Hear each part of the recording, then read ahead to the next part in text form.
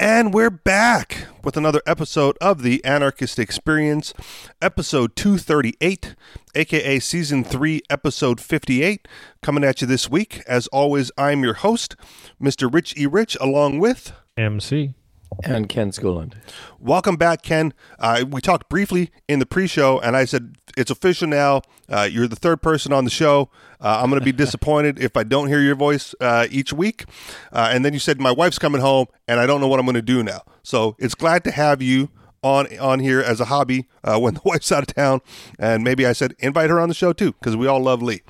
That being said, it's still a call-in show. So those numbers for you to dial are 303-335-9527 or 303-835-1301. That's 303-335-9527 or 303-835-1301. So MC, you wanted to start off with some important news, I guess, on a personal note? Well, the news is I have a green screen. It's taking up my entire kitchen. I have lights and cameras, and we're just missing the action, you know. So so the Anarchist Experience is going video. Maybe no, well, not the Anarchist Experience. I think this is going to be something separate. Okay. I just want to I want to produce something that is short and professional, and then and then you know, keep doing it and just make improvements. And so nice. For the record, though, if you wanted to use the branding, all good, because sure. I've had the YouTube channel verified since probably like the early episodes of the Anarchist Experience as an audio podcast. Right, so we can post video content to YouTube, and I've already got all that squared away. We just haven't because we do an audio show. But yeah, so video ideas. What are we gonna do? Like what's that little girl's name that you like so much? You know what I mean? Soph? Soph, yes. Is that the direction? Well, kind of. So Soph is edgelord, so she does things to be provocative. I would like to be more educational, more well, informative. Thought provoking is good, but not just, you know, not so extreme. Okay. But yeah. So basically, some type of, you know, positive message that is really good, that, you know, most people don't hear every day. So it's like the Keynes versus Hayek battle rap, something. I don't know. what dominates most people's like thinking is usually left-right politics, and, you know, Trump versus the world or whatever, and you're trying to figure out what these authoritarians are thinking all the time. And I'd like to reverse that and get people thinking about what they're doing with their lives and taking personal responsibility and thinking how, well, you know, how having a little bit more freedom. Well, actually, I think people actually have more freedom than they actually realize. Okay. Just like, you know, I mean, even with you, and like, oh, you can actually drive without a license. Of course, yes. You might get pulled over and hassled and all this stuff. But the point is there's things that people don't realize how much freedom they do have. There are risks that come with using your freedom for leveraging that in a lot of ways. Sure. You can do a lot more than what they tell you can do. It's just, you know, not getting caught, right? Before marijuana was legal, right, people still bought and sold it. And it was a freedom to buy and sell it. It was just, you know, there was a risk that went along with the trade of that banned substance. Right, alcohol prohibition the same way. You could still get alcohol. It's a little bit more risky to do it. So a lot of the things they tell you can't do, you can actually do. Right, and, you know, for a while it was my goal to like demonstrate that as often as possible. Yeah. Right, to as many as possible, even if that was a small number of people. And I'm not talking about just things that might be prohibited by the government, but just anything really. So for example, people say, oh well, we need to feed the poor. Well, you don't have to get regulation passed to do that. Well, in some areas you do, but yes, they actually imprison people that are feeding the poor. But but even the priest that got arrested for feeding the poor still went out and did it, right? Right, like, exactly. He did it, exactly. even though it was prohibited. Right, but in most places, you can do lots of things without asking the government to do it for you, and I would expand that even to international politics too. Like there was recently a donation set up for people in Turkey and Syria. I guess the Kurds or something like that. Yeah. So anyway, it's not just a donation that's possible, but people putting their own boots on the ground, doing something about it if it's that important to them. Yes. And a lot of times it's the government getting out of the way of that, right? Not regulating it, but just deregulating their restriction on it. Sure. I like to think of wealth as being really a measure of the choices you have, not necessarily amount of money you have or the things that you have, but the choices that you have in life. And we have an extraordinary amount of choices in everything we want to do. Because think of what the wealth that we have compared to the richest king 100 years ago or 200 years ago or queen, in that we can go anywhere in the planet. We can do so many things. Even technology has advanced, all that sort of thing. So a lot of those things are possible. And then, of course, every government regulation and control is by definition then a reduction of our wealth because it's taking away those choices. And one of those choices you mentioned about helping the Kurds, for example, I think there is a law that says that if the government identifies them as rebels against their country, then you're advancing terrorism, and it's illegal to do. And only the government itself allows itself the option of assisting some rebel group. But if you do, then you could be in trouble. They get to pick and choose the opposition as well as who's in power. That's right, which is an irony again. All the American signers of the Declaration of Independence were all rebels. None of them would probably be allowed into the country today under the current rules and regulations because they fought against King George III. They signed a declaration of rebellion and vigorously and actively fought against them. It's quite a twist of an ironic and tragic twist of fate that the American Revolution has turned on its head so much. Absolutely. So what can we do with that wealth then? Is the goal just to be as wealthy as possible so that we avail ourselves to more opportunity and more freedoms? Should freedoms be and your choices be based on wealth?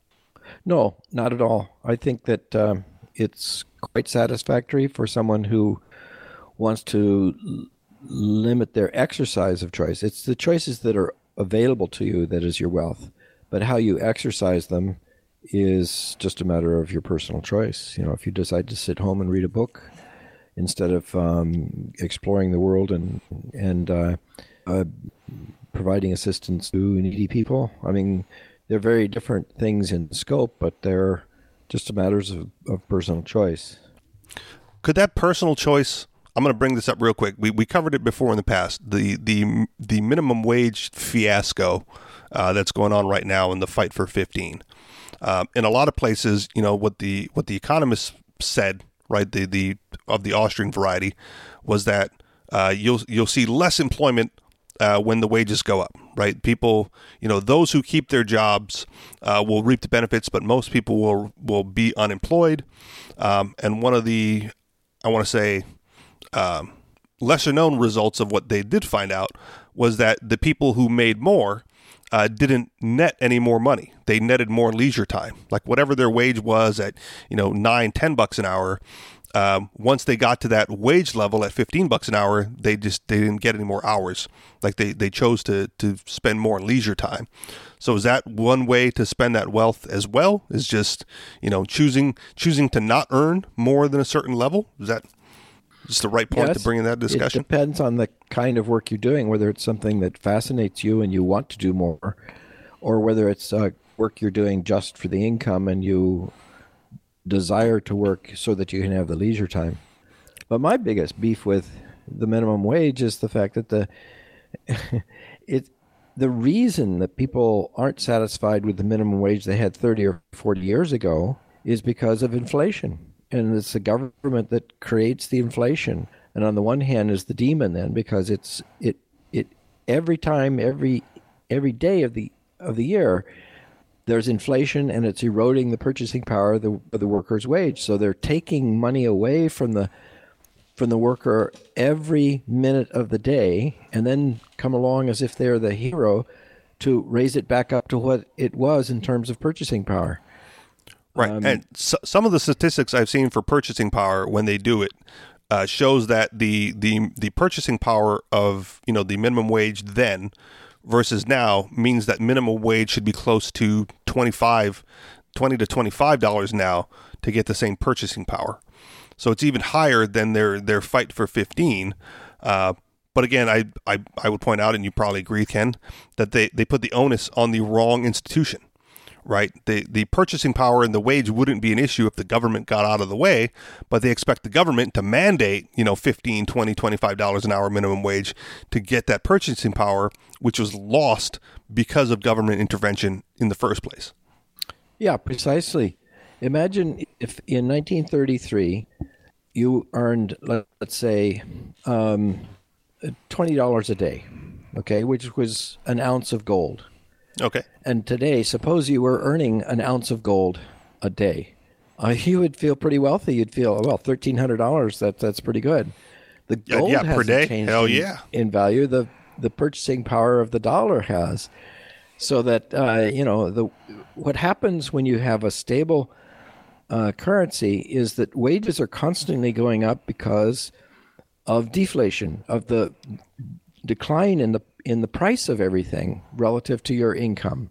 So over time, let's say throughout the 19th century, when we were on a gold standard, we had actually rising wages all the time. You didn't have to go out and ask for a wage because your dollar was earning more tomorrow than it was today, and your savings could purchase more. So you didn't have to have a government stepping in to rescue you for your retirement with Social Security, because the money you put aside was actually paying for your retirement and for your medical expenses and your children's education and your house, because savings meant something. Now, the Keynesian idea is to completely reverse that. Savings is nothing to the Keynesian. Only spending matters.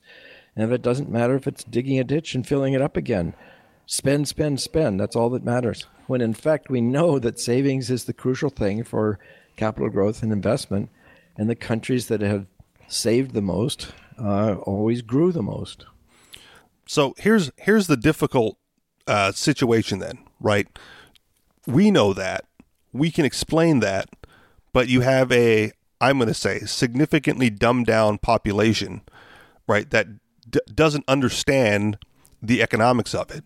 And part of me says, well, so what, now what? Could be their thinking, right? Like, so we know that, it's the inflation caused, real wages and real value, purchasing power to go down.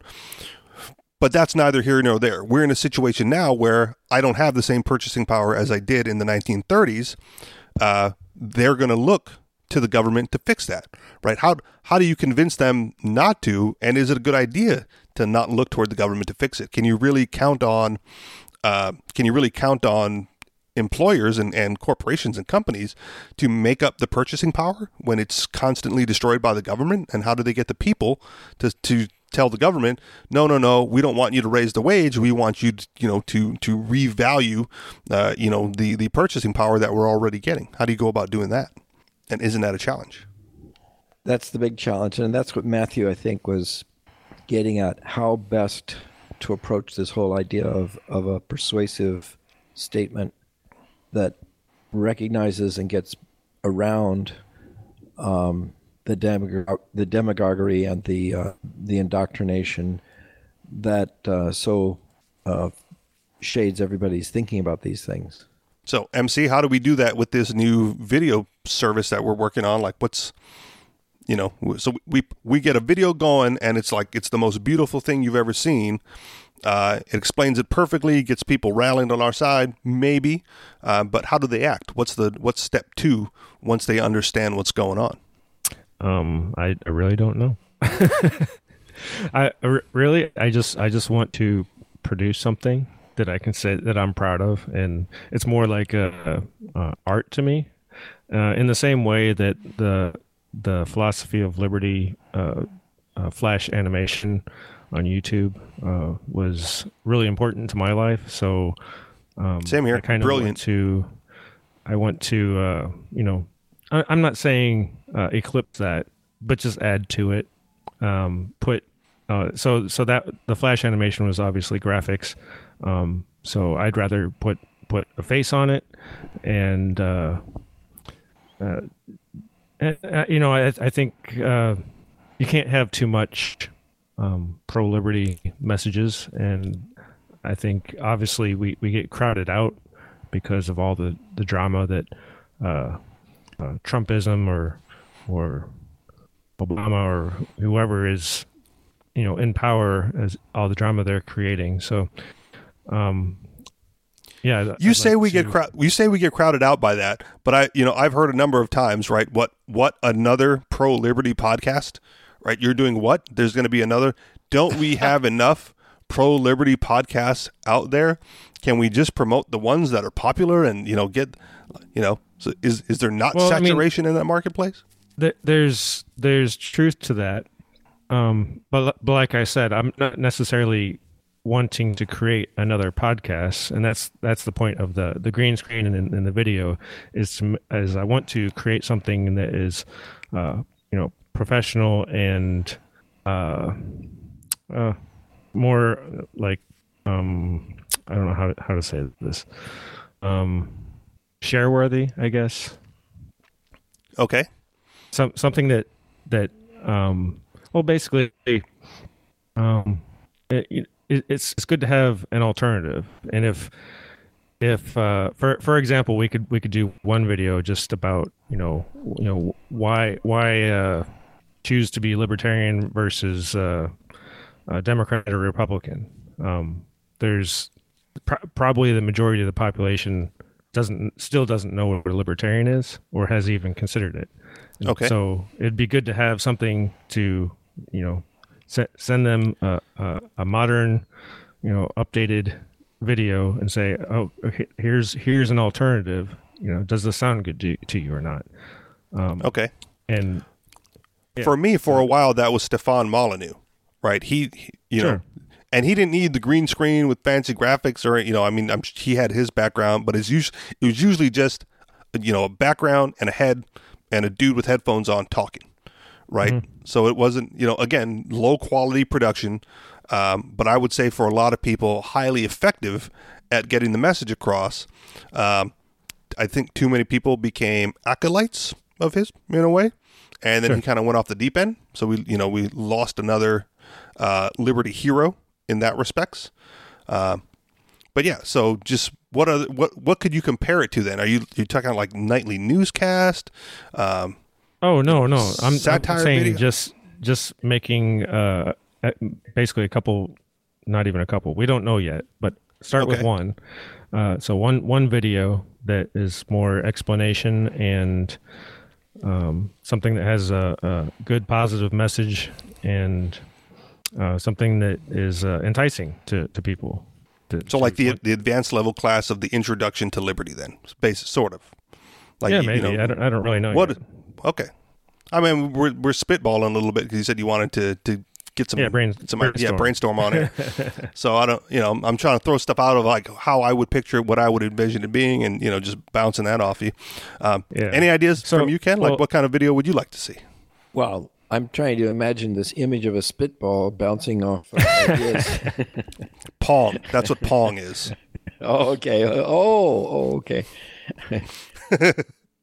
I really like the idea that Matthew's saying about that it is something that is catchy and would go viral, as they say, because who knows what it is that really clicks with and it's probably a different thing for every different audience that we're after. Yeah. I really also like the point that he said that it's sort of like a form of art. Why is it that artists do what they do? Well, because it clicks with them, and they're pleased if other people appreciate it and like it and share the word. But it was a matter of their own personal art anyway. I mean, even if nobody else appreciated it, they're really satisfied that it made a point, made a statement. That is true. Even this, I already consider this podcast to be an art form, especially when dealing with the commies online who tell me to shut up and you just got to stop doing that. I go, dude, if we get to Commie-stan, right, this is going to be my art form and I'm going to do this professionally, however many hours a week I decide, and you're going to have to feed me anyway, because that's what you want, right? You want everyone to do their art and everyone gets fed. So this is my art. Now fucking feed me, if that's what you really want. Doesn't have to have value. I just have to do it for a long period of time, and I get bread. So yeah, I support any type of art, right? Like I'm not a good painter. I'm not a good artist in that respect. My art form at one time was poetry. I still do that, every once in a while. But this too, podcasting, media production, in general, who's to tell you it's not an art form? And does it have to be popular for it to be? No. Starving artist is a term for a reason, right? They do it, with a little recognition and little pay for a long period of time, and hopefully get a breakthrough. That breakthrough is kind of crucial. What is it that makes a breakthrough? It's often the fact that it clicked with one person, and then there's this sort of self-perpetuating enthusiasm that people pick up on it because it's cool. I mean, I suppose that's how Banksy started as a graffiti artist on the streets, because somebody said, hey, well, that was really cool, and just saying that to other people, then it became sort of a contagion and people picked up on it. And the same thing can happen with this. I'm going to say the term that I'm going to coin real quick is resonation and reverberation, right? Like someone has to see it. It has to resonate within them, and then they have to send out that vibration to everyone else that they know to see how many other people it resonates with. But I also don't like the idea of chasing virality, the viralness of videos or any media production, because it seems like that should the viralness of your production should be a result of the quality and value of that production, right? If it's good quality and it adds value, then going viral results, right? The people pick up on it because they value it, and too many times people are trying to chase a formula to go viral. MC, or because it's shocking. So. But even that's a value of entertainment, it is. Right? It sure is. Shock value. That's what it's called. Yeah. I mean, even now, right? We'll go jump to Facebook for a second. I can't help myself when they cover up whatever the image they're trying to say. Like, oh, we've deemed this to be, to be in bad taste or objectionable content. Click the button to see what's hidden underneath. And you better believe I'm gonna click that button every time.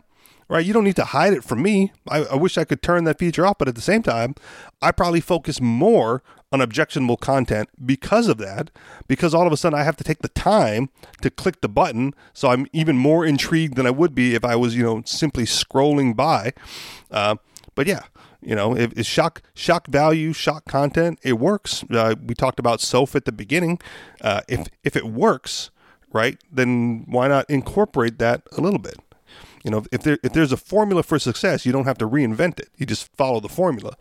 At the same time, if that level of success or that formula isn't in alignment with what your goals are as far as this production, well, then maybe not. Maybe this is the hundreds of views, but the best produced, highest quality, lowest viewed video on the ideas of freedom and liberty. But that wasn't the goal, right? The goal wasn't to get it into the eyes and views of millions upon millions of people who can do something about it. It was there, to be what it is, to get to as many eyes as it could, and however many that is, so be it. Well, do you want to change the world, or do you want to observe the world? I mean, is that a rhetorical question? Yeah, right. I mean, I see contrasting views. I mean, on the one hand, it's an art form to just express it, to be able to express it. But then on the other hand, is there a purpose behind it that you're doing it because you're just observing the sort of the craziness of the world, or do you want to change and shape the craziness of the world? Personally, I have no desire to change and shape the craziness of the world as it is. I just want to carve my own little path of freedom into it, right? Like I've given up on the idea that I'm going to be the catalyst that implores billions of people to turn toward freedom, so that I may be free without risk or consequence. Again, I just go like, well, there's the law. I object to the law. I break the law, and so be it. Right? That's my purpose, if you will. Other people, they go like, well, what's the most effective way to change the law? Well, you got to elect and vote and do all the other stuff. And I go, well, I don't really care. I don't really. You can do all that if it eases your mind. But what eases my mind is just acting in a manner consistent with a free person. Yeah, that's good. I think there were people who were actually able to be quite effective at combining those. For example, Mahatma Gandhi was a guy who exercised civil disobedience, but he also turned it into a popular movement. There were probably lots and lots of others who did the same thing, who did similar things that he did, except that it was confined to just their own individual actions. And interestingly, right, he was able to promote ideas. But, there's another great thing about what you're doing. Henry David Thoreau wrote about these things, pretty much carrying out his own behavior, and he had the impact on others after him, on Martin Luther King, on Tolstoy, on Gandhi and others. And the same thing with you. The kinds of things you're doing, it's generating ideas and putting thoughts together that may have an impact down the road. Just don't necessarily insist that it be a short road. It could be a very long road. Yeah, I hope that's the case, right? But at the same time, if I do something as a free person that's currently prohibited, right, and then they pass a law and everyone jumps for joy, right? I go like, well, good, you guys have finally caught up, right? Congratulations. Now you can do the things that I've already been doing, free of consequence and risk. But at the same time, it could always have been done, right? So thank you, I guess, for making this easier on me. But I do it anyway. One of the examples that I can bring up, that you may have been part of this, MC. We were back in 2017, right? It was the height of Bitcoin and cryptos and all these other altcoins that were just skyrocketing to the moon, it seemed. And I got with our other co-host M and sometimes caller Cosmo, and I said, this would be a good opportunity, with the price where it's at and how much we've accumulated, to invest in a Bitcoin ATM for Hawaii, right? Because Hawaii was one of like two states to be completely restricted as far as getting on the more usable and useful exchanges to trade crypto, right? I said, well, we could get an ATM, and then there's only like one other one on the island. This could be a niche, right? We could own this niche for people who are looking to buy crypto in Hawaii, because they can't get on the exchanges, and there's not a lot of sellers doing it locally, right? We could be that niche, and I talked it over with these two people, and the first question was, is it legal? I go, I don't know, probably not, but you know what? There's no one to stop us yet. It's this gray area that we can make a ton of money, right? As at that point, and we still probably could have, still probably can. It's not hasn't gone away, but at the time, it's like it's a gray area. We can make a ton of money before anyone ever thinks about checking in on us, right? Before it ever crosses a low-level IRS guy's desk, before the financial department of HPD, figures it out, right? It's like we put one up, and there it is, and then we just roll with it, And the M in particular was looking at the the legalities and, well, what does it take to become a money transmitter? Because that's what everyone was getting busted for, was illegal money transmitting. I go, why are you doing that? You're missing the opportunity. They're not going to give you permission to do this, right? They're not going to say that it's okay. The reason that there's a financial opportunity now is because we exist in this black/gray area where nobody really knows what's going on yet. And we can get in there first. And it never came to fruition because I couldn't convince two of the closest people in my life at that time to take the risk and do it anyway. Like, be damned the rules. This is a big-time money-making opportunity, potentially, right? I don't see why it would have. I don't see why it would have failed significantly. Again, even now, because with Hawaii, it was basically arbitrage, selling, right? That no one else can get it, so we set the rates, and then because we know how to get it, because we were set up on some of the European exchanges or whatever, we could always resupply with the money that we got from selling what we had initially, or however that works. So it was basically arbitrage opportunity because it couldn't be done like on the up and up in Hawaii for anybody. I go, this is the moment, and I couldn't convince them that arbitrage opportunity was high enough of a value to take the risk of worrying about whether or not this was illegal money transmitting or illegal sales, or whether what regulations we were violating, or what license we needed, to put this ATM looking thing anywhere. I even had a friend at the time who was willing to. He had a pawn shop in Waikiki. For those listening, hot tourist district, right? And he was like, "You can put it in my shop," right? Like, all right, so I secured us a location. I found out, everything was lined up. I just needed, backing and some support, with again, two of the closest people in my life at the time to make it happen. And the guy who said put it in the shop was like, yeah, just pay me a percentage of the crypto for the rent. I go, fucking deal. He was on board. But yeah, so it was one of those things where, to get back to the initial thing, it's like, I can do it, right? But I don't know if I'm having the impact that would make other people join me in that. And if no one's going to be following me, that's fine, right? But then I just have to pick and choose the things that I can do where it's just on me, right? I don't worry about what other people are doing. I don't care what other people are doing. I just go ahead and do whatever I can, again, to live as freely as possible, without worrying about the ripples or the ramifications or whatever down the line. Will they follow me down the line? Maybe, but that's not going to stop me from doing it now.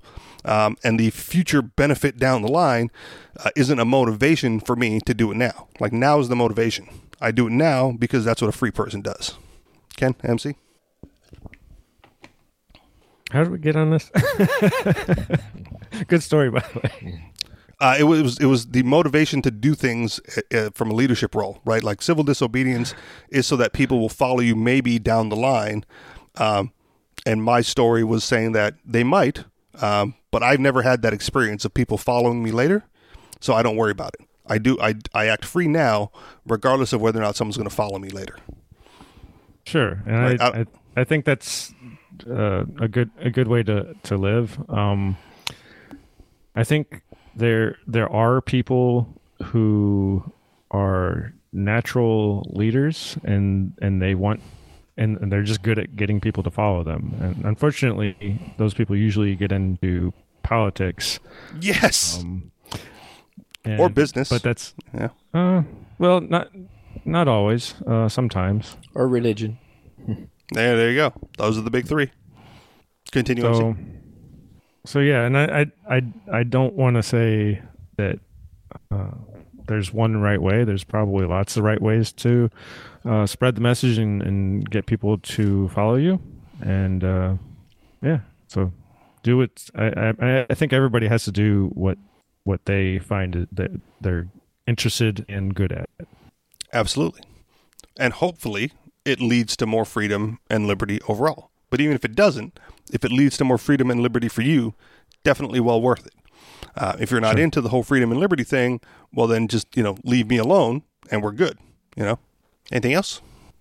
Do we have some interesting headlines? I do. Are you ready for them? I'm ready. Ken, we did not go over this pre-show, so are you ready, No. Ken? Oh, my Yeah, goodness. sure. This is a grab bag. Headline: Struggling dad sent to prison for being unable to pay $1,941 bill, or excuse me, $1,941 bill to the government. Headline: Family facing $2,500 a day fine for firewood charity that delivers wood to the sick and elderly. Headline: More government spending won't make the economy grow. Right up there, your alley there, Ken. Headline: What rights do we have when we're talking about our private online data? Headline: All I want for Christmas is a forged passport. And finally, headline: Target employees won the fight for 15, but weren't ready for the trade-offs. So a little bit of what we discussed earlier. Any place in particular you guys want to start this week? Well, I'm kind of fascinated by that lead story, the first one you said about this. Struggling dad? Yeah. All right. What's the story behind that? Struggling dad sent to prison for being unable to pay $1,941 bill to the government. In the land of the free, those who can afford to pay the state exorbitant amounts of money for their criminal behavior almost always avoid spending any time in jail. If you doubt this claim, simply look at the megabanks caught laundering money for terrorists and drug dealers who never go to jail. Or look at the financial institutions who are constantly caught stealing from American citizens in fraudulent schemes and merely pay a fine to avoid any jail. Or look at the massive tech companies who get caught illegally exploiting millions of children, pay the state, and face no other consequences. If you are a common citizen who doesn't happen to have billions of dollars, however, you can and will be sent to jail for a very long time for being unable to pay the state. A father of two in Philadelphia is learning about this two-tiered system of justice in the land of the free the hard way this month after his inability to pay just $1,941 in court costs led to him being kidnapped and caged for years. To be clear, Maurice Hudson, 29, had already done his time for a burglary charge that happened over a decade ago. Despite being sentenced to 2 to 4 years behind bars in 2009, the state still wanted their cut. But Hudson, a struggling father and part-time janitor, didn't have the extra cash around to just give a high-paid judge. This made the judge in the case seemingly angry with Hudson, who then scolded the struggling father for being unable to pay this ridiculous court costs. Each time he has come back here with excuses, Judge Janice Brinkley said of Hudson. I'm struggling out there on the streets, Hudson, now 29, told her. As a Philadelphia Inquirer reports, Hudson has come home on probation, gotten married, and become a stay-at-home father of 2 young girls with special needs. He earns only $150 a week as a part-time janitor. I keep hearing it every time I come in front of you. I'm not trying. How is it I'm not trying? Brinkley, the judge, couldn't have cared less that this struggling father was raising 2 children with special needs and working a part-time job to do it. She wanted her $1,941, and because Hudson couldn't afford it, she would take it from him by kidnapping him and caging him for 1.5 to 3 years in a state prison. Brinkley went so At a cost of, has to be like $30,000. thousands of dollars. right. About $30,000 a year at least. just to get $2,000 from this poor guy. Brinkley went so far as to claim kidnapping and caging his father for being unable to pay was absolutely necessary to vindicate the authority of the court. As the Inquirer reports, appeals courts have ruled people cannot be incarcerated for non-payment without a determination that they are actually able to pay. Yet in Hudson's case, said Cheryl Brooks, a Philadelphia public defender, he was essentially jailed for his poverty. Sadly, Hudson's case is anything but isolated. TFTP, that's the Free Thought Project, has reported on multiple instances of people who find themselves unable to pay their bills only to end up on the receiving end of the police state. Despite the fact that debtors' prisons are illegal in the United States, TFTP has reported on numerous incidents like this one. It's not just court costs either. Unpaid college loans, medical bills, and parking tickets have also landed people in cages, as well as visits from SWAT teams. As they previously reported in what could be a story straight out of The Onion, but sadly played out in reality, a Texas man was arrested by 7 heavily armed U.S. Marshals for failing to pay an almost 30-year-old student loan debt. The man, Paul Aker, 48, said he was caught off guard by the heavily armed agents that showed up at his home to arrest him for failing to pay the nearly 3 decades-old debt. They grabbed me, they threw me down, Aker told the Daily News. Local PD is just standing there. Aker's arrest for a 30-year-old $1,500 debt wasn't disturbing enough, but taken in a concert with the fact that simply being an owner of a firearm, a protected right under the U.S. Constitution, was reason enough for agents to arrive in combat gear with fully automatic weapons, raised the ominous specter of the police state rising. After being arrested, Aker was held at the federal building in downtown Houston before being brought to a courtroom where a prosecutor, judge, and county clerk were present. According to the NY Daily News, Aker said the alleged prosecutor was really a collection lawyer. Then I get a lecture from the judge about the United States and stealing from the government, Aker said. It is extremely worrisome that armed agents of the state are being used to bully people into paying delinquent student loan debts, medical bills, and court costs. There has to be more intelligent manner in which attempts to reconcile these debts than to kidnap and cage struggling dads for being unable to pay court fees. These examples and others like them speak to the nature of the state itself, that the default position is virtually always on a coercive force rather than to intellectually assess the means that will most likely provide the desired result, a reconciled debt. If you deprive someone of their freedom, they will never be able to pay their debt, and in fact, it will cost the taxpayers far more. The judge throwing Hudson in a cage for 3 years could end up costing taxpayers, here's a bigger number than what you guys said, upwards of $180,000, and the judge thinks this vindicates the court. But then again, when the only tool you have is a hammer, everything begins to look like a nail, including struggling fathers unable to pay the court for the privilege of being thrown in a cage. Any more thoughts, Ken, on this? Like, what's the alternative? If they're going to be the authority, how do you keep the people in line? Well, it seems that the government has expanded its role into controlling every aspect of people's lives, and so therefore the only way for them to maintain this is through the force, and it's what I called in The Adventures of Jonathan Gullible the escalating crime. The government doesn't limit itself to just protecting people's rights. They expand it to control of every aspect of people's lives, and any kind of resistance is viewed as a threat to the whole state. And so I call it an escalating crime because any kind of resistance brings on greater and greater power of the state to enforce its rule. Ultimately, the death penalty. The death penalty is ultimately the ultimate penalty behind every action in law of the government. Now, consider that you resist the government at any stage in its enforcement, well, they have the gun. Some would say that these laws and these restrictions on freedom are to protect others, right? For the elderly, for the enfeebled, for the children.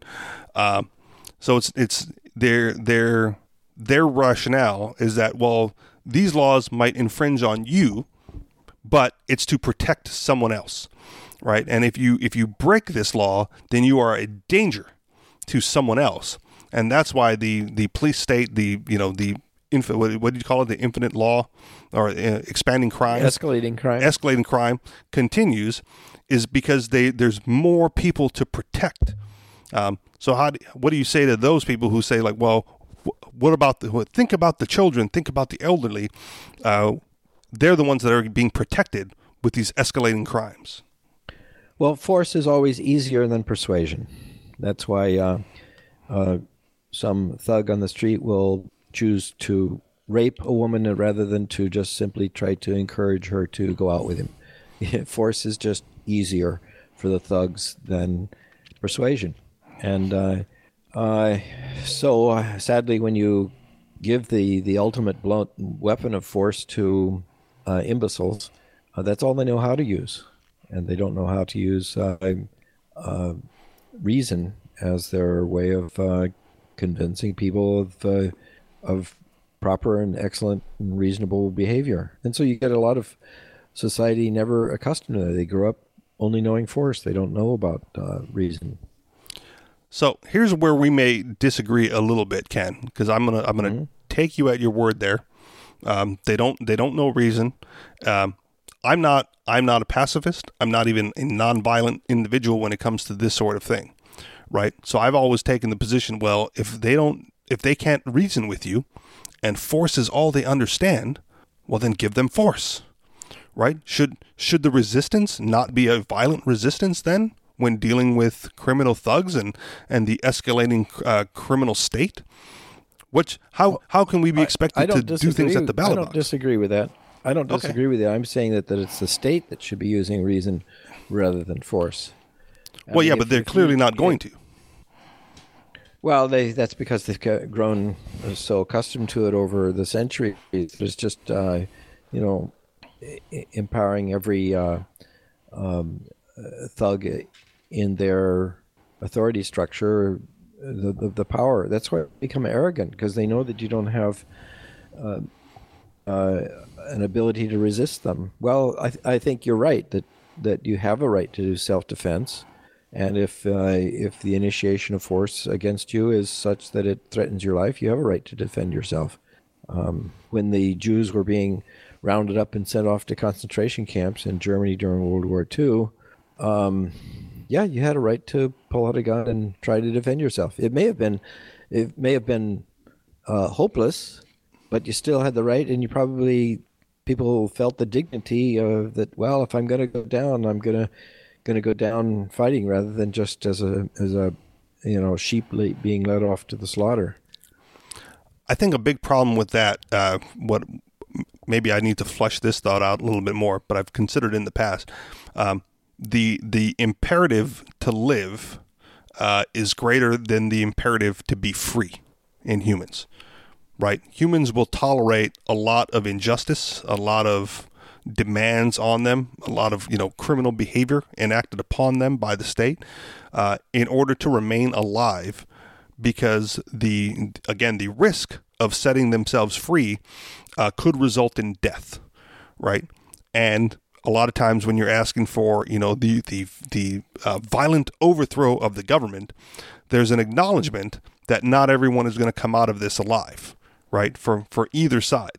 And in doing so, you're asking your fellow man to lay down his life potentially in order to free everyone. And when you look at other states like North Korea being the biggest example, people are willing to tolerate a lot, in order to just not die. So I think that makes the violent resistance route a little bit more difficult. But I also think it just leads to the erosion of freedom over the course of human history, right? Like there's no going back from this without getting a little dirty, getting a little violent, getting a little, giving them a little bit of that force back. Another aspect I want to touch on real quick before I lose my train of thought on this is, do we have to consider personal responsibility at all, right? Like this judge is willing to throw away, up to $180,000 of taxpayer funds, right? It's not her own money that's going to be going towards this, to house this gentleman for 1.5 to 3 years. She doesn't have to pay for that, but to maintain the dignity of the court, or however she said it, she's willing to spend that much money to cover a $2,000 debt, right? Maybe if there was some personal responsibility where, you can put him in jail, but you have to pay for it, because no one in their right mind would vote to spend $180,000 to save $2,000, right? So maybe if that's your decision, you have to cover the cost. Thoughts on that, Ken, MC? Oh yeah, this is where the personal pride of the authority figure trumps everything. And I think of the Vietnam War, the personal pride of the guys who sent the troops into the war, even though time and again they recognized it was futile, they couldn't win, they were just throwing away lives and massive amounts of money. They still couldn't back down because their pride was at stake. They were going to lose the next election if they admitted. That's Yeah, to say nothing for the lives of the men on the front lines. Yeah, and I think you're right that they should be held accountable, personally accountable. But that's where history might judge them. But the power structure is on their side, and I think what people are used to is what they'll accept. That's why it's so important that people in Hong Kong are resisting the encroachments of Chinese power, Chinese government's power, because they're saying this is not what we're used to. You're trying to impose some new power against us. People in North Korea are used to it so much that they've lost the will to resist. But the people in Hong Kong haven't. And I think that America, it'll come on creeping so slow that and it'll come on with some kinds of rationalizations as we lose liberties. And so maybe people will accept it. But fortunately, well, that's why they do it slowly. Also fighting back. Yeah. They do it slowly here because you're right. We won't accept it if we're not used to it. But at the same time, at every encroachment, there's the loud voice of the liberty minority, who are like, "This is wrong. You shouldn't be able to do this." And then they do it every way, and there's protests, and there's backlash, and then everyone just forgets about it, right? Like, after 9/11, right? The TSA and all their setups and scanning and all that at the airport, and there was the Fly No More campaign, and look at all this, look what these scanners are doing, and everyone was up in arms. And you don't hear any of that anymore, right? It's like, well, I got places to be. I get on my flight. Yeah, go ahead and radiate me. Most people don't take the opportunity to opt out. You might wear a funny T-shirt, right? For getting molested by the TSA. But the backlash is gone, right? The acceptance is there. The people, and it's been in place for so long now. That the vast majority, maybe not the vast majority, but a lot of individuals don't remember the airport prior to TSA, right? Yeah. You have to go back a long way. You can watch old movies of Hawaii, right? Where you get off the plane and you get laid by the local tourist board, right? Mm-hmm. Not anymore. Where'd that go? Right? Does anybody care? You could see your friends and family off at the gate. Yeah, you just mosey on the gate with them and you say goodbye there. Where did that go? Now it's curbside drop off and, hug quickly because, that the parking guard wants you gone to keep traffic flowing, right? Not a lot of people remember that. And the people who remember it are getting too old to fight. And the people young enough to fight don't care because this is already what they're used to. And that's just one example, right? How many other liberties were taken away? I don't think it's always slow and creeping in the U.S. either. I mean, they made gold illegal at one point, and so things can happen, pretty quickly, and people. Well, yeah, and I'm sure there was backlash at the time. I don't know. Was there? I wasn't there. There was, but there was a massive outpouring of panic by the general population. Oh, please rescue us, lead us out of the sea of darkness and into the light. And this new guy, Franklin Delano Roosevelt, had just been elected president under a promise to reduce government spending, reduce taxes, reduce the debt, all the things that he completely swept away in this after he came into office. But people were enthused. They would have probably gone along with anything that he said. Not everybody. There were strong resistance, but it was drowned out by the mob panic. That's what you probably need to be worried about when there's a time of tremendous economic upheaval. That's why crisis equals opportunity, they say, but who knows whether it's a positive opportunity or a negative opportunity. Both are opportunities at that time. Well, we should be given the free choice to select those opportunities on our own without one or the other being forced upon us by the overreaching state. Sure. One thing that always strikes me about how people remember so fondly about Franklin Delano Roosevelt as the one who rescued us through this through the Great Depression, seldom is there ever really any acknowledgement of what were the policies that he implemented. The one that constantly comes to my mind, one of the first actions he made was to destroy millions of acres of growing cotton, destroy millions of head of cattle, of pigs, destroy millions of acres of wheat and corn, pouring gallons of milk down the drain. All this is sort of whitewashed and it was for the good of the farmers. It raised the prices. Well, they still use that excuse today. Oh yeah, and it's amazing that people have accepted this. Well, it must be for the good because the government's doing it. It's always assumed that, well, what the government is doing must be for the general good, for something. Now, who knows why? It's the same way that they accept Trump's tariffs. We don't know why it's good. It raises costs on everybody, drives businesses out of the country. But he's got this big brain, and he's a negotiator, and his strategy down the road must be really good. He's playing 4D chess. Yeah, that's right. Right. It might be bad for us now, but just wait until we get to where we want to be. Then it's going to be all fruit and rainbows, somewhere down in the future. Right. Just reelect him so we can find out what that future is. If you don't reelect him, well, then all those policies go out the window, and we big loss. So we got to keep him in office so we can see the end result of all these tariffs and efforts and restrictions that are being placed. Now, the other thing I wanted to bring up again, sorry, Ken, you said about the destroying farmers' foods for profits.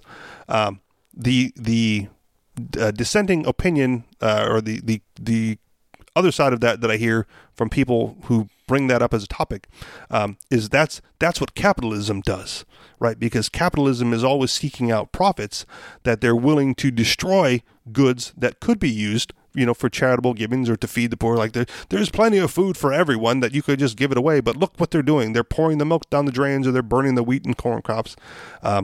What do you say to those people who blame the capitalist system for that, rather than the government decisions that lead to that behavior?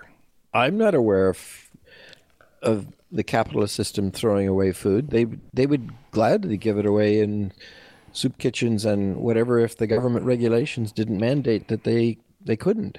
They have a lot of public relations to be gaining. Companies, businesses, grocery stores, they have enormous public, good, positive public relations to be gained by giving away stuff that they would otherwise be throwing away. But it's usually government rules and regulations. I think your next story had something to do with somebody was trying to give away firewood. What was that headline? Yep, we can do that real quick. We'll get into it. Sure. Family facing $2,500 a day fine for firewood charity that delivers wood to the sick and elderly. Give me a second here. In the land of the free, stacking firewood on your own property can and will lead you to the extortion by government bureaucrats. You can be fined exorbitant amounts of money for this firewood, even if you are collecting it to donate it to elderly, sick, and struggling people to stay warm during the harsh winter. As again, this is also from the Free Thought Project. As they reported, if you refuse to pay these fines, you can and will be kidnapped, or if you resist this kidnapping, you may even be killed.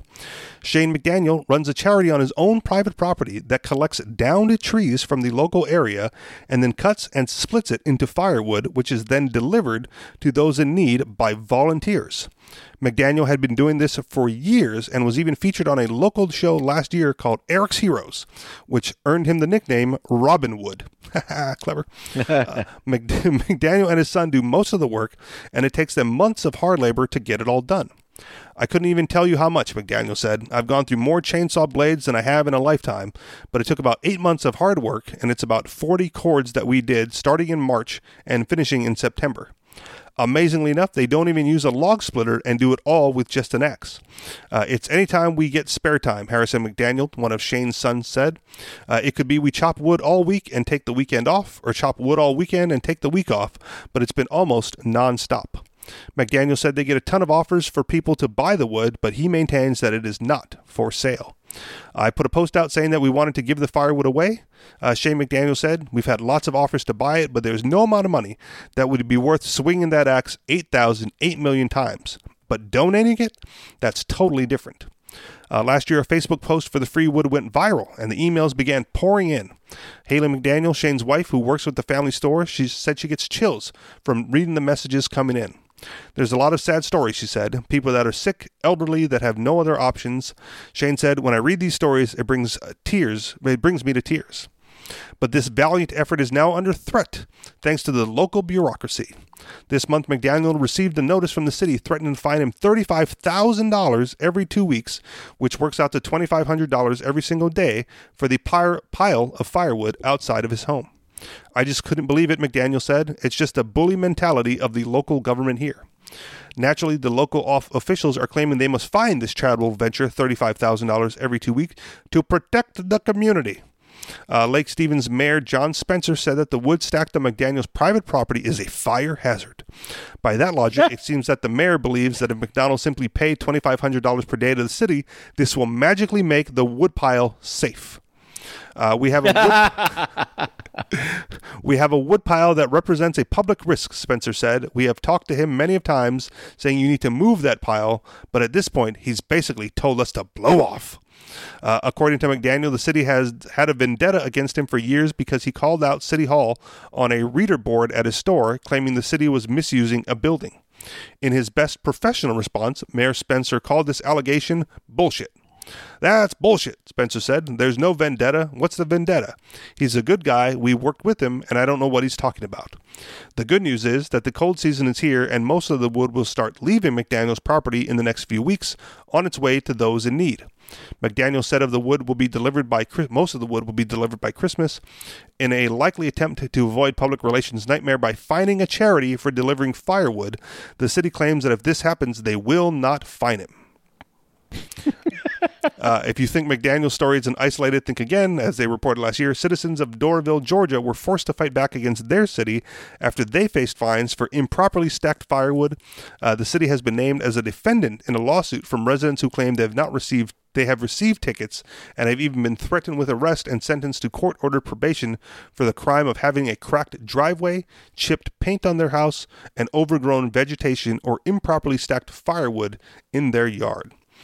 So there you go, Ken. A charitable giving drive, just a family doing good for their local community, and the state wants a large cut for safety, right, to protect the community as a whole. Thank goodness for the exposure and the public reaction against the authorities, because it rescued them. It makes you wonder how many times things like this happen, and there wasn't the publicity, it wasn't the exposure that brought the backlash, and that's all too often the case.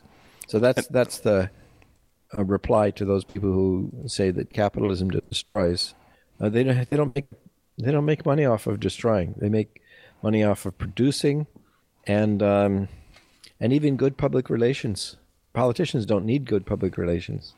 Well, and they may say that this isn't capitalism because these guys make no money at all. This is all work and all charity, and nothing in return, basically. Just the benefit of doing good for your fellow human being. Any voluntary action in the marketplace is capitalism, as in its true form. And I'm not trying to mix it with crony capitalism, which is always seeking favors from government. But no, just because you produce wealth doesn't mean you have to sell it for a profit. There are other kinds of profit other than money, one of which is just the good feeling you get by generous behavior. And Absolutely. It's not only good public relations, but that's also what drives people in life. Absolutely. Any thoughts, MC? No, are we out of time? We can be. Final thoughts from you or Ken?